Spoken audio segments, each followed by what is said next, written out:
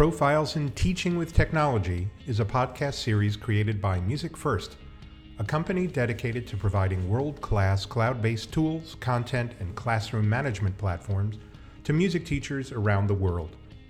Each episode features a K-12 music educator who uses technology to enhance their teaching in innovative ways. We'll discuss the what, why, and how of their technology integration and hopefully share some teaching strategies that you can use in your own classroom. For more information about Music First, please visit www.musicfirst.com. There you'll be able to find out about all of our platforms, as well as sign up for a free 30-day trial. This week's episode features two fantastic music educators. Rachel Maxwell currently serves as the Director of Bands at Trauber Junior High School in Oswego, Illinois. She has taught music education courses at Vandercook College of Music and has been invited to be a guest conductor, clinician, and adjudicator at a number of music camps and festivals nationally, including the Music for All National Summer Symposium and many others. Under her direction, the bands at Trauber Junior High School have received national acclaim and have performed at the Midwest Clinic, the Illinois Music Educators Association All-State Conference, the University of Illinois Superstate Festival, and at the ASBDA National Convention. She is the author of thebandroomspage.com and also serves on the advisory team for the dynamic professional learning Facebook site Band Directors Group, a worldwide professional learning community. Joshua Johnson currently serves as the Associate Director of Bands at Trauber Junior High School in Oswego, Illinois. Prior to coming to Oswego, Josh served as Director of Bands at North Kirkwood Middle School and Associate Director of Bands in Kirkwood, Missouri. Joshua attended the University of Illinois at Urbana-Champaign, where he received his Bachelor's of Music Education degree with honors. Josh has been recognized by the Illinois State Board of Education in 2021 as a finalist for the 2021 Outstanding Early Educator Division of Illinois Teacher of the Year. He was also the recipient of the 2021 Outstanding Early Educator Award of Meritorious Service. Josh spent 2 years serving as conductor, drum major for the two-time Drum Corps International World Champion Phantom Regiment Drum and Bugle Corps. He is still very active in the marching band community. Josh has worked as a designer, instructor, choreographer, and judge throughout the states of Missouri and Illinois. It is my pleasure on this week's podcast episode to welcome a rare duet. We have Josh Johnson and Rachel Maxwell from the Trauber Junior High School. First of all, Josh and Rachel, thank you so much for taking time out of your day to speak with me. Thank you for having us today. Yeah, this is fun. So I love talking to pairs of music educators. And before we get into your program and how you teach together, I'd like to get to know you a little bit because this is actually the first time we're meeting. You came very highly recommended by Mike Olander. And in the few minutes we talked before the interview, I can see why already. We'll start with Rachel. Why don't you give us like a thumbnail sketch of your career, from your being a young musician up to where you are now at Trauber. And then we'll turn it over to Josh. Okay, sure. I grew up in Rockford, Illinois. Not too far from where I'm teaching. We teach in a Chicago suburb right now. And my whole life, I knew I wanted to be a musician of some sort. It was a big, big deal on my dad's side of the family. They were all in the rock scene, in local bands, that kind of thing. And they thought that was the way I should go. But I was like, no, I want to be in an orchestra. And so exactly, because my grandma would take me to all these concert series they had in Rockford. They had these amazing concert series. And so I always thought, oh, that's what I want to do. So I was really lucky. I had a fantastic junior high band director, Martin McDaniel. And I'm also a well known to be a super horse nerd. I'm into horses still, and I was when I was little too. So this ties together though.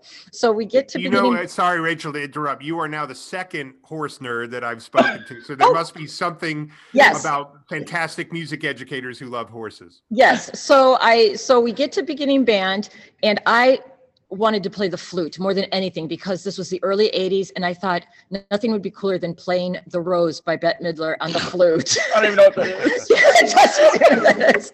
Okay, but people of a certain age will appreciate what I'm saying here. So I thought that would, in my sixth grade mind, I thought that would be so cool. And but I got to band and all the flute spots filled up very fast. And he said, I need 4 French horns. And I saw that French horn that he held up. And in my mind, somehow it was associated with horses, like the whole hunting horn thing. And I was like, that seems like something to do with horses. I'll do it. And cool. Right? The weird reasons kids pick instruments. And I was so lucky that it happened to be a good fit. Thank goodness. Right. And it was a perfect fit. I was really into it right away. I was super lucky when I went to high school as a freshman. I got into the area youth orchestra, which was exceptional. RASO, it was called, as an offshoot of the Rockford Symphony at the time. My horn teacher was just a real dynamic person, Christine Bandry, who got me real excited about all things music and band. And I had a very good but super old school band director at Guilford High School, and we did a ton of transcriptions. So I knew all the standard literature transcriptions, and I didn't even realize what I knew and what I was doing. Right. And then I had lots of friends who were in the Phantom Regiment because I was a townie, and my junior high band director, Martin McDaniel, was actually on their staff at the time. So I followed all the cool kids who are a couple years older than me, kind of like fangirled on them being in the Corps. Yep. And so at the end of my sophomore year, after my sophomore year, I decided, okay, I'm going to march. And so I tried out. And so I was a member of Phantom Regiment from 1987, my junior year in high school, through college, 91. And I also got to play in like the Beloit Symphony and did some really cool things as a high school kid that my teachers just were really supportive of me, trying things. And then I went to Illinois State. Dr. Joe Neisler recruited me down there, and it was just the perfect place for me at the perfect time. The studio was growing, but it just a really fine group of musicians I was surrounded by. So I was super fortunate. Dr. Steele was my band director down at ISU and really pushed us. So that combination of being in the Corps, being at ISU at the right time was exceptional for me. And I got out and taught elementary band for 2 years at West Aurora School District, which is a neighboring district of where I am now.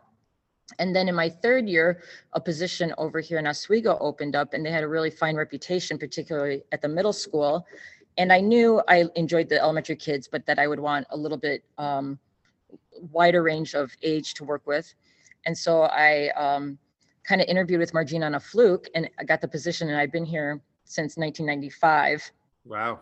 Yeah. And in the meantime, I did get a master's degree at University of Illinois in music ed. I went through the summer program, and that was back in the late 90s. And it was a tremendous, highly influential program on my thought process and my approach. And then I did get a degree in educational leadership, thinking, oh, maybe someday I want to do the administrator thing. Well, no. No. I mean, I'm so glad to have that knowledge base and what I experienced. But after doing my internship, I just couldn't come to grips with never being able to select music again or work with these kind of kids or the things that being part of an ensemble brings you, but I certainly appreciate the work I did with that degree. And so we've just been finding new misadventures every year to keep ourselves busy and keep the ensemble moving forward and keep setting new. Yeah, every year we're like, what should we do next? And we set up new goals and just try to keep ourselves and the kids excited and switch it up quite a bit. Try to do things a little differently every year, like keep what works, tweak what doesn't. And so this is you ending year 28 for me. And you'll see some crossover in me. Josh and I have like a very interesting crossover story. And it's like they took 2 Marvel universes and then combined us in our own show is what is happening here. Okay, so Josh, he can take it. So I grew up in O'Fallon, Illinois, and I actually did not grow up with a musical family. Nobody in my family was inclined for band or anything. My mom sang in choir at church, and that's kind of what my experience was. And actually, I joined band in 7th grade. I started on the saxophone. I wanted to join earlier, but I felt as if because my parents worked late, I would not be able to make it to band. So I kind of used that to help steer kids when they're trying to get into band to start And then eventually went on through middle school band, and that was a great experience for me. I went to high school band, and my band director was Dr. Melissa Gustafson Hines from O'Fallon, Illinois. And she had a very, very, very large influence on me. And originally I thought I was going to be like a congressman. But with how she was, it really influenced me to become a music educator. And I also had a lot of other really fantastic teachers that weren't in music, but it just really gave me that extra push to go the education route. As I finished high school, I decided to go to the University of Illinois at Urbana-Champaign. And I was recruited by Dr. Robert Rumbelow and by Professor John D., who's the Open professor there. And I went to U of I, and I had some amazing mentors. All of my band directors there have had such a large influence on me back then and now. So Dr. Steve Peterson, Dr. Beth Peterson, Dr. Linda Morehouse, Professor Barry Hauser, all had a very, very large influence on me. And it's actually pretty funny that when I was in college, I was always I will never teach middle school. I cannot imagine teaching middle school. And a lot of them were like, you're going to teach middle school. And I'm like, I really don't think so. But Lord and behold, here we are.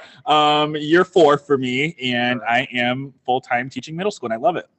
When I first started teaching, I actually got a job in Missouri at Kirkwood School District, which is a very affluent area, suburb of St. Louis. I taught there for a couple of years. I was the head band director at the middle school, and I was an assistant band director at the high school. And I enjoyed doing both. And that experience gave me a lot of different things. And I think particularly coming to Trauber after that, just having a large program to deal with and just dealing with kids of all different ages and backgrounds and ability levels really helped me for when I came to Trauber in year 3. And actually, the way that Rachel and I met, I also marched Phantom Regiment. And there you go. I was a drum major for 2015, 2016. I was a drum major for 2 years. Rachel and I met at I hope I can say this, at the Phantom Regiment beer tent one night show. Absolutely say that for sure. It is actually quite funny because my high school band director was her college roommate. So that's kind of how we got connected. But she said, I know the perfect person to come work with you. And she said, I think you two would hit it off. So we're like, really?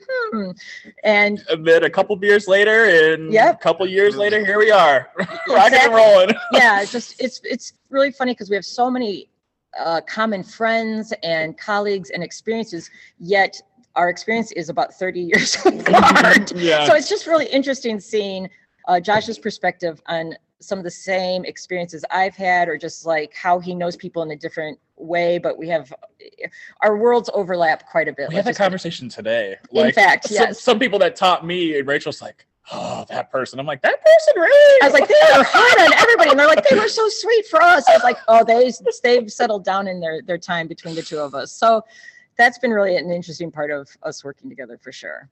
That's great. First of all, music education is really a small world. So Rachel, you and I are exactly the same age. I was listening, and a very, very, very similar story. I'm a tuba player. Okay. And one of my absolute favorite music educators of all times is David Williams, who taught at Illinois State. I did some conferences there a long time ago, and I was actually up for the position to replace Sam Reese at University of Illinois Urbana-Champaign, probably 2006, 2007, when he was retiring. Got it. Very, very small world. We all kind of know the same people, I'm sure. But of course. Thank you so much for giving us that. I'd love to hear a little bit about the program, like where is Trauber High School, what kind of community, and what does your music program look like? And I think most importantly, I taught my whole career in New Jersey, and the idea of having 2 band directors in one middle school is just not something that is a reality anywhere that I know on the East Coast. So I'd love to know, give us an idea of how that works, working together, and paint a picture of Trauber and your program. Well, when I first got here, it was a significantly smaller program, obviously. We were a farm town. I mean, hardcore farm town. We also had a drag race strip that was very famous right out the outskirts of town. They would racing drag race. Like drag racing. Okay. Drag racing. Yes. That was like what Oswego was known for. And when I got here, I mean, it was, 6,000 people in the town. It was tiny. It was like a farm town. We were not a suburb. Now we are most definitely a suburb, 35,000 people. Our Wow. school district serves 20,000 kids. Our school has 1,100 students in it, grades 6, 7, and 8. Wow. And Big. so, yeah, observing that and just being a part of that evolution from towny farm kids, to what's, development are you in, and going from 2 elementary schools to, I don't know, we have like 15 15, something that's a like that. lot. I don't know. We have a lot. So it's been crazy to live through this. And one thing that's been constant, thank goodness, is it has always been a band town. This is the 88th year of Trauber Band, and we've had 3 primary directors in 88 years. And so I think there's just this long history of, the person before me was here for 30 years, the person before them was 35 years. So it's been really, I have kids coming through I have grandkids coming through the band. Let's put it that way. Like I had the kids in band and now their kids are coming through the band, which is awesome. And, or everybody else in town had Mrs. Pappas who came before me. Josh was just saying he got a vaccine. We're vaccinated. That's why we're in the same room together. Hooray. When he did his second, that's why we're together. When he did his second dose, the girl said, I was in band. And he did a TNT marching band shout out and she was all happy. So, it's just something that's really a big part of the town culture and has always been. Kids do like Oswego youth tackle football and they do band. And that's just been a real staple for us. Thank goodness. So I will say though, I did not get a second director until we hit 300 kids in the band program. Oh, and I was I was in the fetal position underneath my principal's desk and I'm rocking back and forth. And I said, I can't do this. I can't do this. I have, 80 kids in a class of beginner. I'm going to have a breakdown. And they finally budged and we got like a 0.7 person for a few years. And then finally, when we went over 350, we got a second full-time person. So normally we have around 410 in our band program. Oh my that's goodness. 3 grade levels, 6, 7, and 8. We start our 6th graders. We start our beginners in 6th grade when they transition to the middle school. COVID though, like everybody else, is just not a good thing for performance classes. So we're down to about 310 right now, which is still admirable. We love, yes. And I mean, we're very proud of those numbers still and the number of kids in our school that are interested and active in band. But we've taken a hit and it's a little weird, looking at our current beginners, instead of 160 kids, it's like 108 kids. And we're trying to recruit for next year right now online. And so we're not, we're used to seeing these 150 person beginner bands. And right now we're, it's about 100, so we're not sure if we're the kids that would have maybe just been like the social members who casually like band because they see their friends and it's a thing to do. We're not getting those kids. And those are the kids that sometimes fade out as well. Or we're not sure. So we're going to have to kind of see how all this plays out. But we divide our bands by grade, 6th grade, 7th grade, 8th grade. In the past, as the schedules allowed, we've had 1 jazz band, 2 jazz bands. We've had an extracurricular wind ensemble. Right now, we don't have any extracurricular bands running just because of the constraints to seeing the kids. We're in hybrid right now. But normally, right now, we have 1 jazz band. And sometimes we will do a percussion ensemble as well, depending on our schedules and if the kids are interested in that sort of thing. So something else unusual is we divide the kids we divide each grade level band in half. So our beginners have 3 sections of beginning band class. So we have a clarinet class, a brass class, a woodwind/percussion class. And then our 7th grade is divided into a woodwind and percussion class. And then they have a 7th grade brass class. And the 8th is the same way. And then when we want to combine the kids for concerts, we'll just do a full band rehearsal, either before school or if the lunch schedules work out, we'll try to do it that way as well. And we've had this schedule for a long time, about 10 years. I've split the band since they've gotten so big. And we just find that, teaching wise, getting to know the kids, efficiency, that split just works really well for us. And I've written about and presented pretty extensively about my thoughts on ability-based bands, and I'm not against them in any way, but for us, it works keeping our kids in grade levels because we find a lot of peer support and development for the kids that are the late bloomers. and a lot of social support. And we keep a lot of kids, I think, that normally would fall by the wayside and be like the bottom of that second band kind of kid that maybe wouldn't be encouraged to go on. And that's one of the reasons we do have, I think, the big numbers is we don't do chairs, we rotate, we don't have rank. I mean, we try, if we were going to say to the kids, every person in this band program is critical to our success, every person matters, then we have to follow through with that, with our policies, with our practices, with our teaching. So we work really hard. Excellent. I'm smiling. I love that philosophy. And I'm sure that is one of many reasons why your program, I mean, when you said, oh, we're down to 108 and we're, my entire middle school band program in New Jersey, 6th, 7th, 8th grade was, if I had 100 kids, I'd be celebrating for the, across 3 grade levels. So that just extraordinary numbers there, Rachel. Yeah. I mean, so we're very proud of that and we're very excited and we're very appreciative of what it takes to make that happen. I mean, our administration really values what we do and what the kids are doing and learning, and they are so helpful to us in trying to make the schedule work. And they understand that if we want to have something special, then it takes special effort to make it happen in the schedule. Yep. And, we're very fortunate. We have a beautiful facility that's about 10 years old that Wanger actually helped design with our architects and such. And it's just, they've always taken it very seriously and treated it as a very important part of the school culture. And, I feel like I'm sort of the caretaker of that and I'm passing it on. And if it works out, we'll pass it on to Mr. Johnson. He's looking at me like, all this on me. Yes, we'll pass it on to Mr. Johnson because my retirement is looming. It's coming up eventually here. But I don't know, maybe Josh could also say a little bit about how we have presented as well about, even though we're in a grade level band, our expectation of performance levels and some of the things we've been able to do with the kids, even though it's not an auditioned or leveled band. Yeah. And that's something that it's kind of amazing how, even though Rachel and I didn't teach for the first couple of years, a lot of our philosophies are very similar. And one thing that we're very passionate about and very big on is just keeping the kids with their grade level. I just feel like Rachel said, as far as the socialization and making sure all the kids are in the same spot, I think of it almost like a benchmark. Like when you get to 6th grade, you should know these things, and you go to 7th grade, you know these things. And I feel like sometimes when you get into ability-based bands in the middle school level, then you kind of lose sight of some of those really important fundamental things that the kids should know.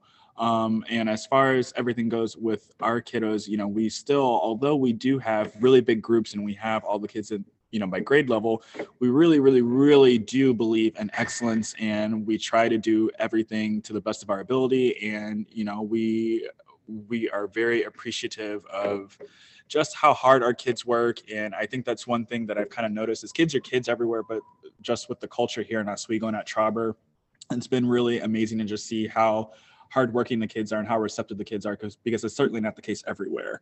And that also goes for our administrators. They are just beyond helpful, beyond supportive. They're at every event. They are, anything that we need, really. I mean, they help us. They help us help the kids, really, is what it's like. And, and we're really proud. Like, we've played at our all-state conference several times. We did a combined concert with a couple other ensembles at Chicago Symphony Orchestra Hall a couple of years ago. Oh, wow.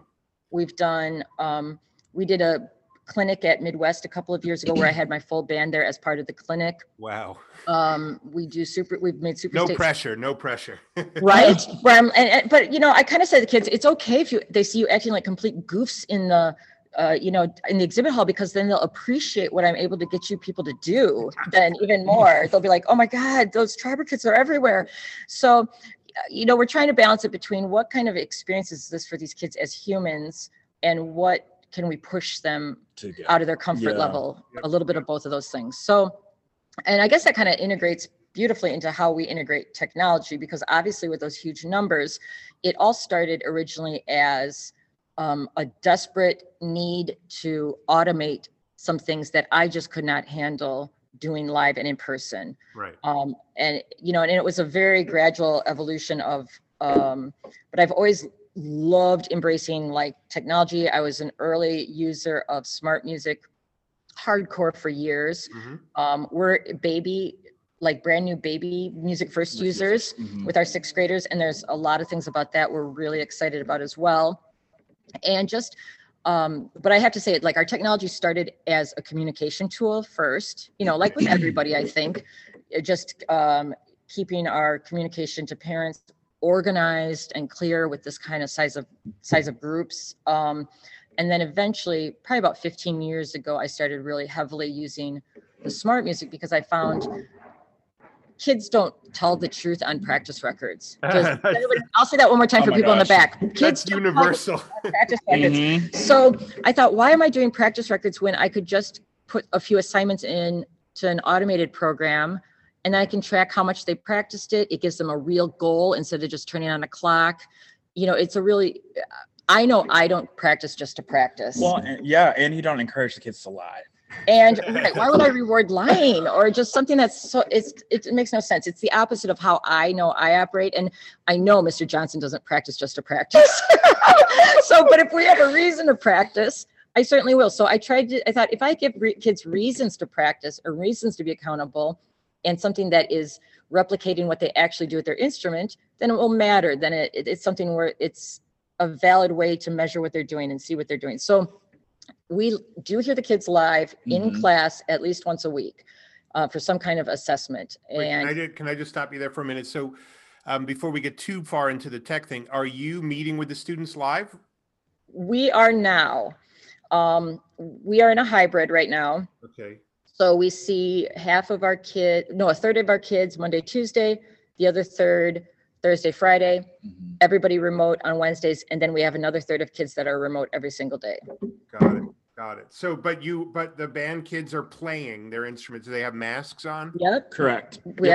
We call them band pajamas. So we have bell covers for them. And then we have face masks for everyone.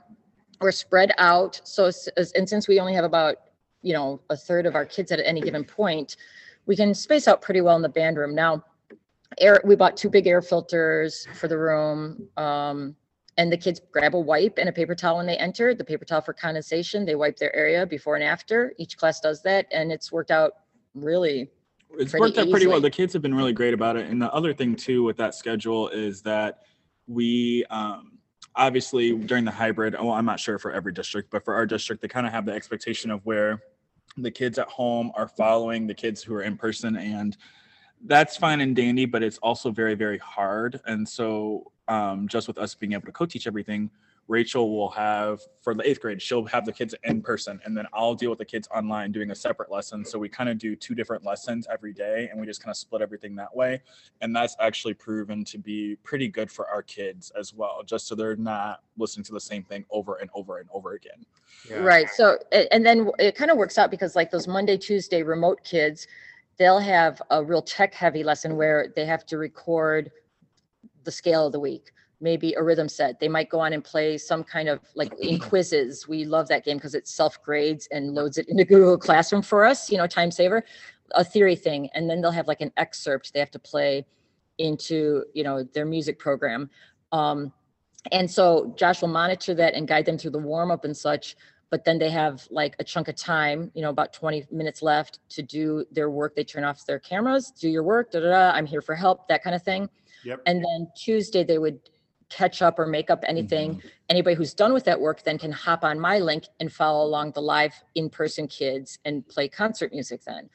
And all the things we're doing with the online kids, I feel are things we normally do with our band when we're all in a normal, everyday, full day band situation. Like we would do the rhythm set, we would do the scale of the day, we would do an etude or a little sight reading, and then move into concert music.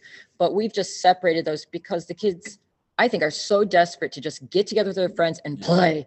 They don't want to do the fussy stuff when they finally come in person. So we're trying to do the fussy stuff online that maybe is like not as fun, potentially, which is fine. And then when they do come to person, make it a big deal. Like, okay, we're going to do some long tone warm up, check some pitch, do a little rhythm, and boom, let's hit the ground running and hit some full band music. So can I just stop you for a moment? Because if this was 5 years ago and I played what you just said, the recording of what you were just describing, the 2 of you of your program, 5 years ago, you would think that you were speaking gibberish.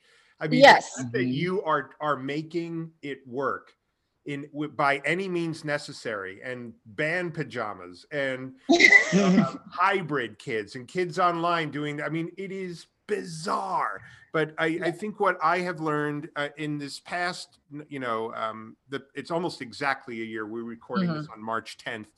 So it'll be a year, March 13th, at least for where I live in New York.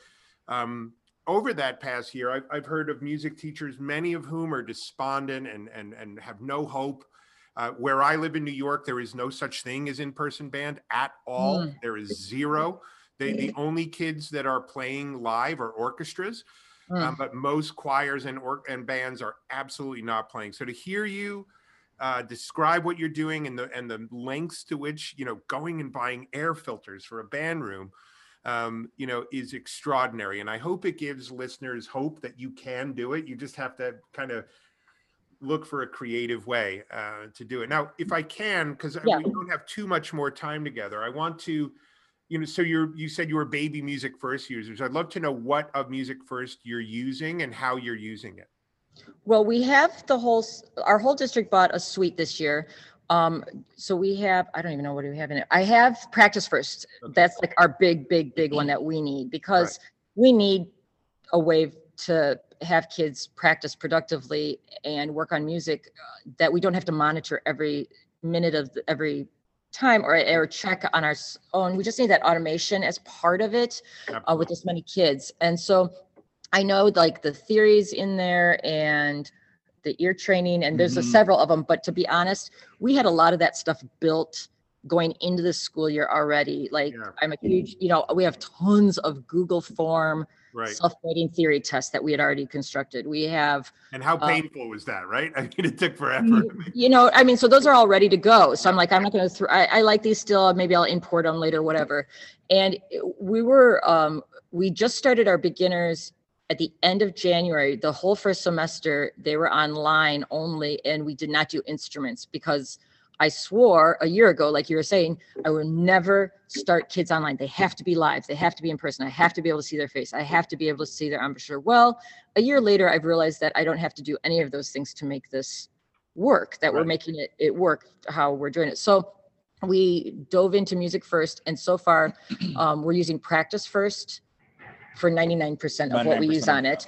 And we're doing it with our beginners because we didn't want to shell shock the older kids and switch platforms on them, because those kids all knew Smart Music. So they're finishing up with Smart Music, and we're integrating more Music First as we get used to it as well. Oh, cool. And the kids actually have figured it out really quickly. Doing pretty good. And, Jim, part of the reason why we haven't gone too far into it is just that, like you said, like, we are really at this point in time focused on trying to make things work. Yep. And we are trying to go step by step. And at first we were sitting down at the beginning of the year trying to figure out, well, let's use this and let's use this and let's use this. But then we quickly figured out, like, let's just get a couple things really solid, because if we feel overwhelmed, I'm sure the kids will feel overwhelmed with like all these different programs.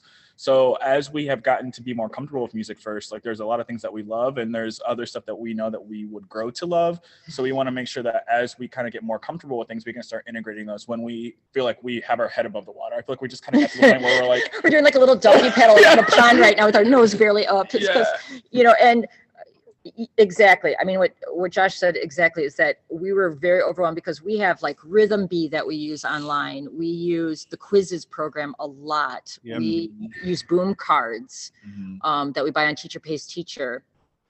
We found all sorts of websites with like fun little note name games. And of course, musictheory.net we use extensively, which we can run through there, of course. I mean, to the point to where like everything was an online something. Right. When we were at home in the fall, every single thing was, and we felt like we were just producing and putting together almost like a band hour podcast. Like, now they're going to do this. And then we're the hosts in between the thing. And now shift to this activity. And then we'd host and goof in the middle a little bit. And our job was to keep them happy and fun and laughing. And it still is, because we want them to feel like when they come to our class amidst all this stress and whatever else is going on, I can't wait to get to that class, or I like going to that class, or I like getting online with that class. I feel good when I leave that class. And that's definitely something we've focused on a lot Yeah, even more this year than ever before. Well, and I think, Jim, I know you sent us some of these questions before, and one of the questions that you asked is, what advice would you give to other music teachers who are thinking of incorporating music technology into their programs? And, ultimately, the thing that we've learned is that with COVID and even pre-COVID, like everything with band, as much as we are very into performance and achieving at a high level, like Rachel and I are two really hard on the sleeve, goofy type of people who just want the kids to fall in love with band, and I think incorporating music technology takes some of the mundaneness away from the day-to-day grind of things, and especially with COVID, I feel as if the more that you try to look at it from that perspective and stop complaining about what's going on in the world, you just kind of embrace it for what it is and try and figure out how to make it work, the more likely you are to have the kids stay in the program and for you to have a program when you come back. And we try to think of it, if I'm 11 or 12 and I'm sitting in this room, is this something I want to do or if not? I don't want to do it, then why would they? Exactly. At 25, if I don't want to do it, why would a 12-year-old? Well, even today we said, the beginning trumpets are really struggling remembering their fingerings. And the first thing I said is, get out the iPads. They need to start playing some Ninjenius. It's one of our favorite apps for fingerings. So, I mean, our first go-to is always like to gamify things now, where before, exactly. We had worksheets and, kill us. And now everything, if it doesn't come in a game format, we're really probably not going to do it. The kids aren't interested in it at all. So as much as possible. Yeah, no, first of all, what I would love to point out in case the listeners didn't pick it up is that you are literally trying every single type of technology there is to keep your program going, to keep it vibrant. I mean, the tradition, 3 band directors in 88 years is nuts. And that is very, very, that's not the norm. And having 2 band directors is really a testament to the growth of the program under your kind of guidance, Rachel, to get to that point. But the fact that you're literally, we don't care what it is, who made it, where it's from. We just want the kids to be learning, to be loving music, to be loving band.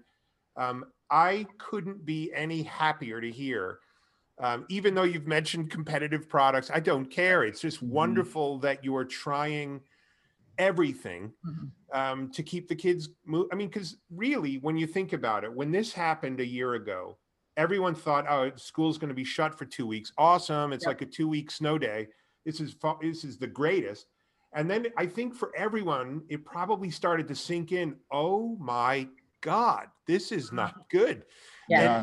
And all that work that music teachers like yourselves did to get to the program to where it was at that moment, I'm sure everybody's heart sank going, I'm going to lose everything. I'm going to lose my program. These kids aren't going to come back.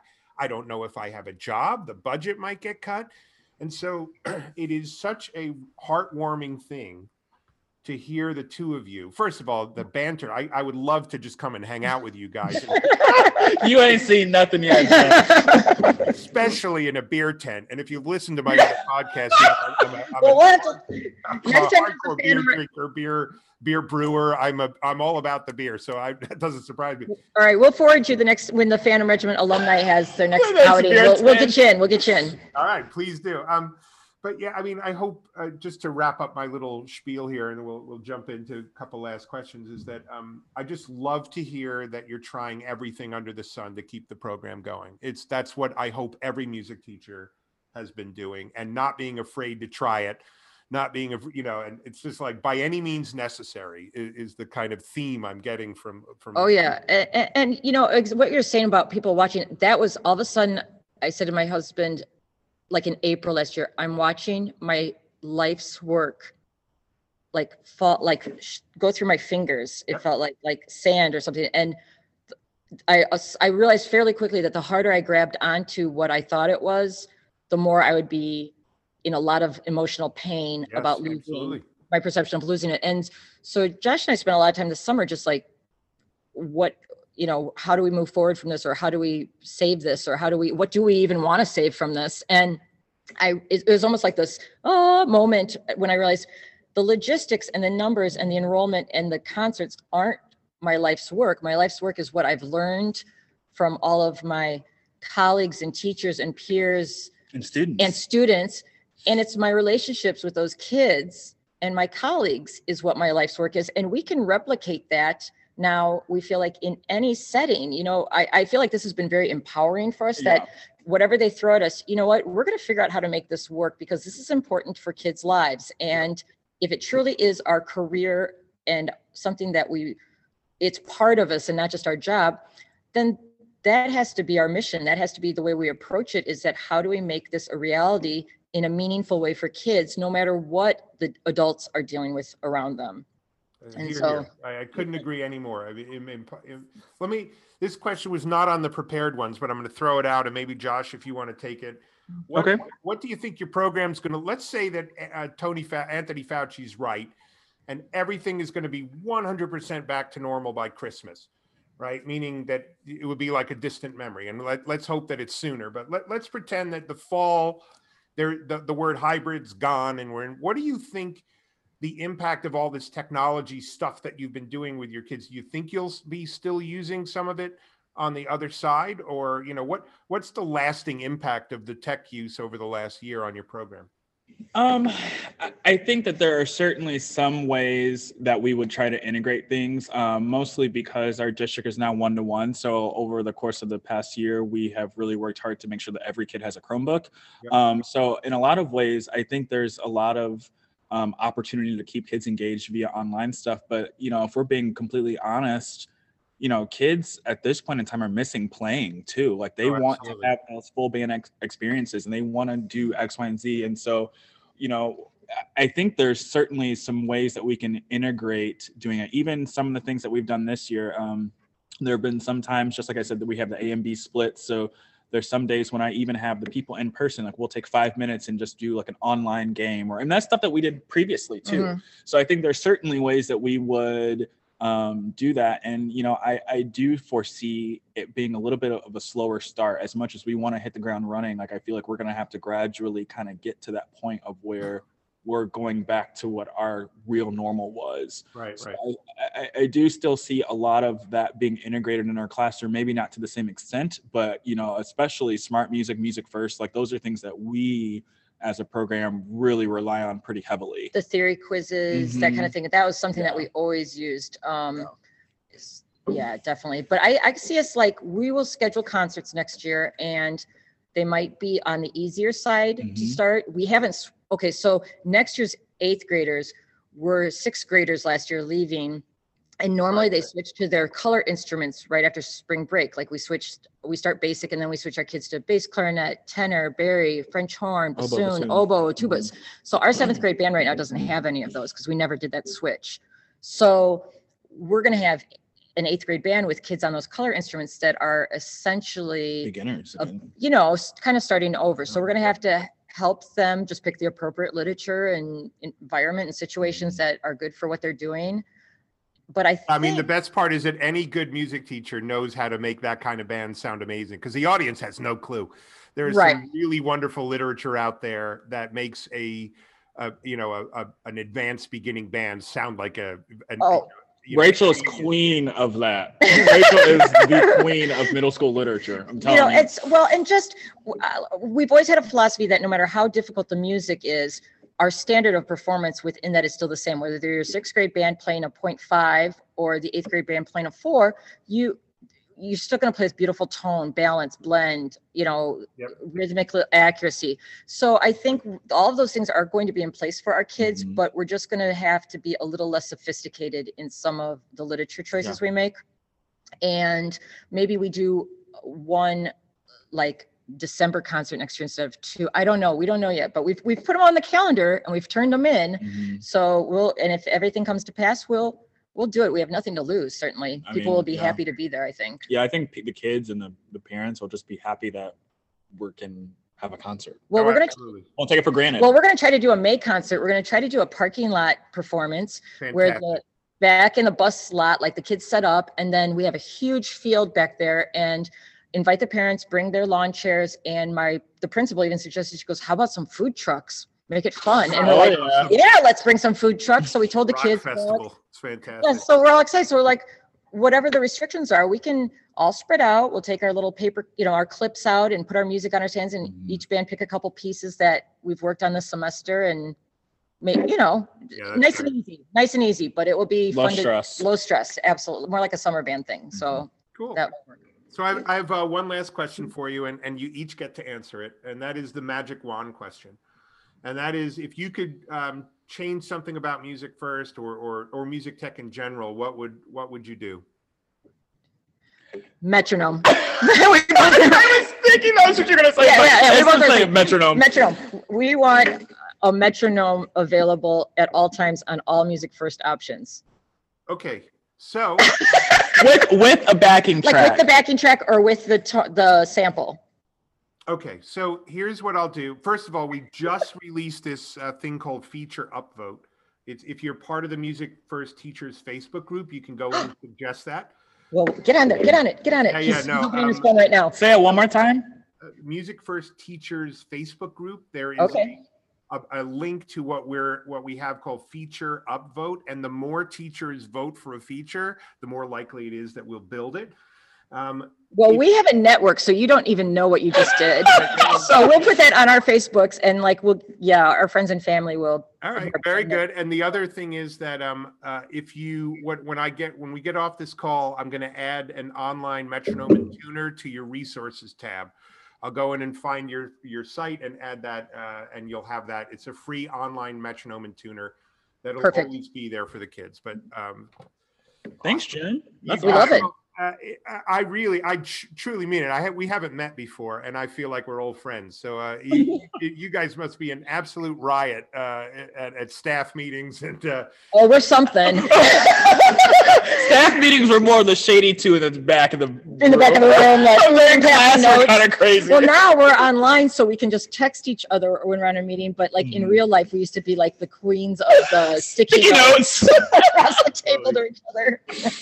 Well, Josh and Rachel, thank you so much for taking time at the end of your school day to speak with me. I truly appreciate it, and I'm sure that everybody is smiling just as much as I am. So thank you, and have a great rest of your school year. Thank you so much, Jim. Got it. Thank you for listening to Profiles in Teaching with Technology from Music First. For more information about Music First, please visit www.musicfirst.com. If you would like to stay up to date with other music teachers doing innovative things in their classrooms with technology, please subscribe to our podcast through whatever outlet you listen to podcasts on. Thanks for listening.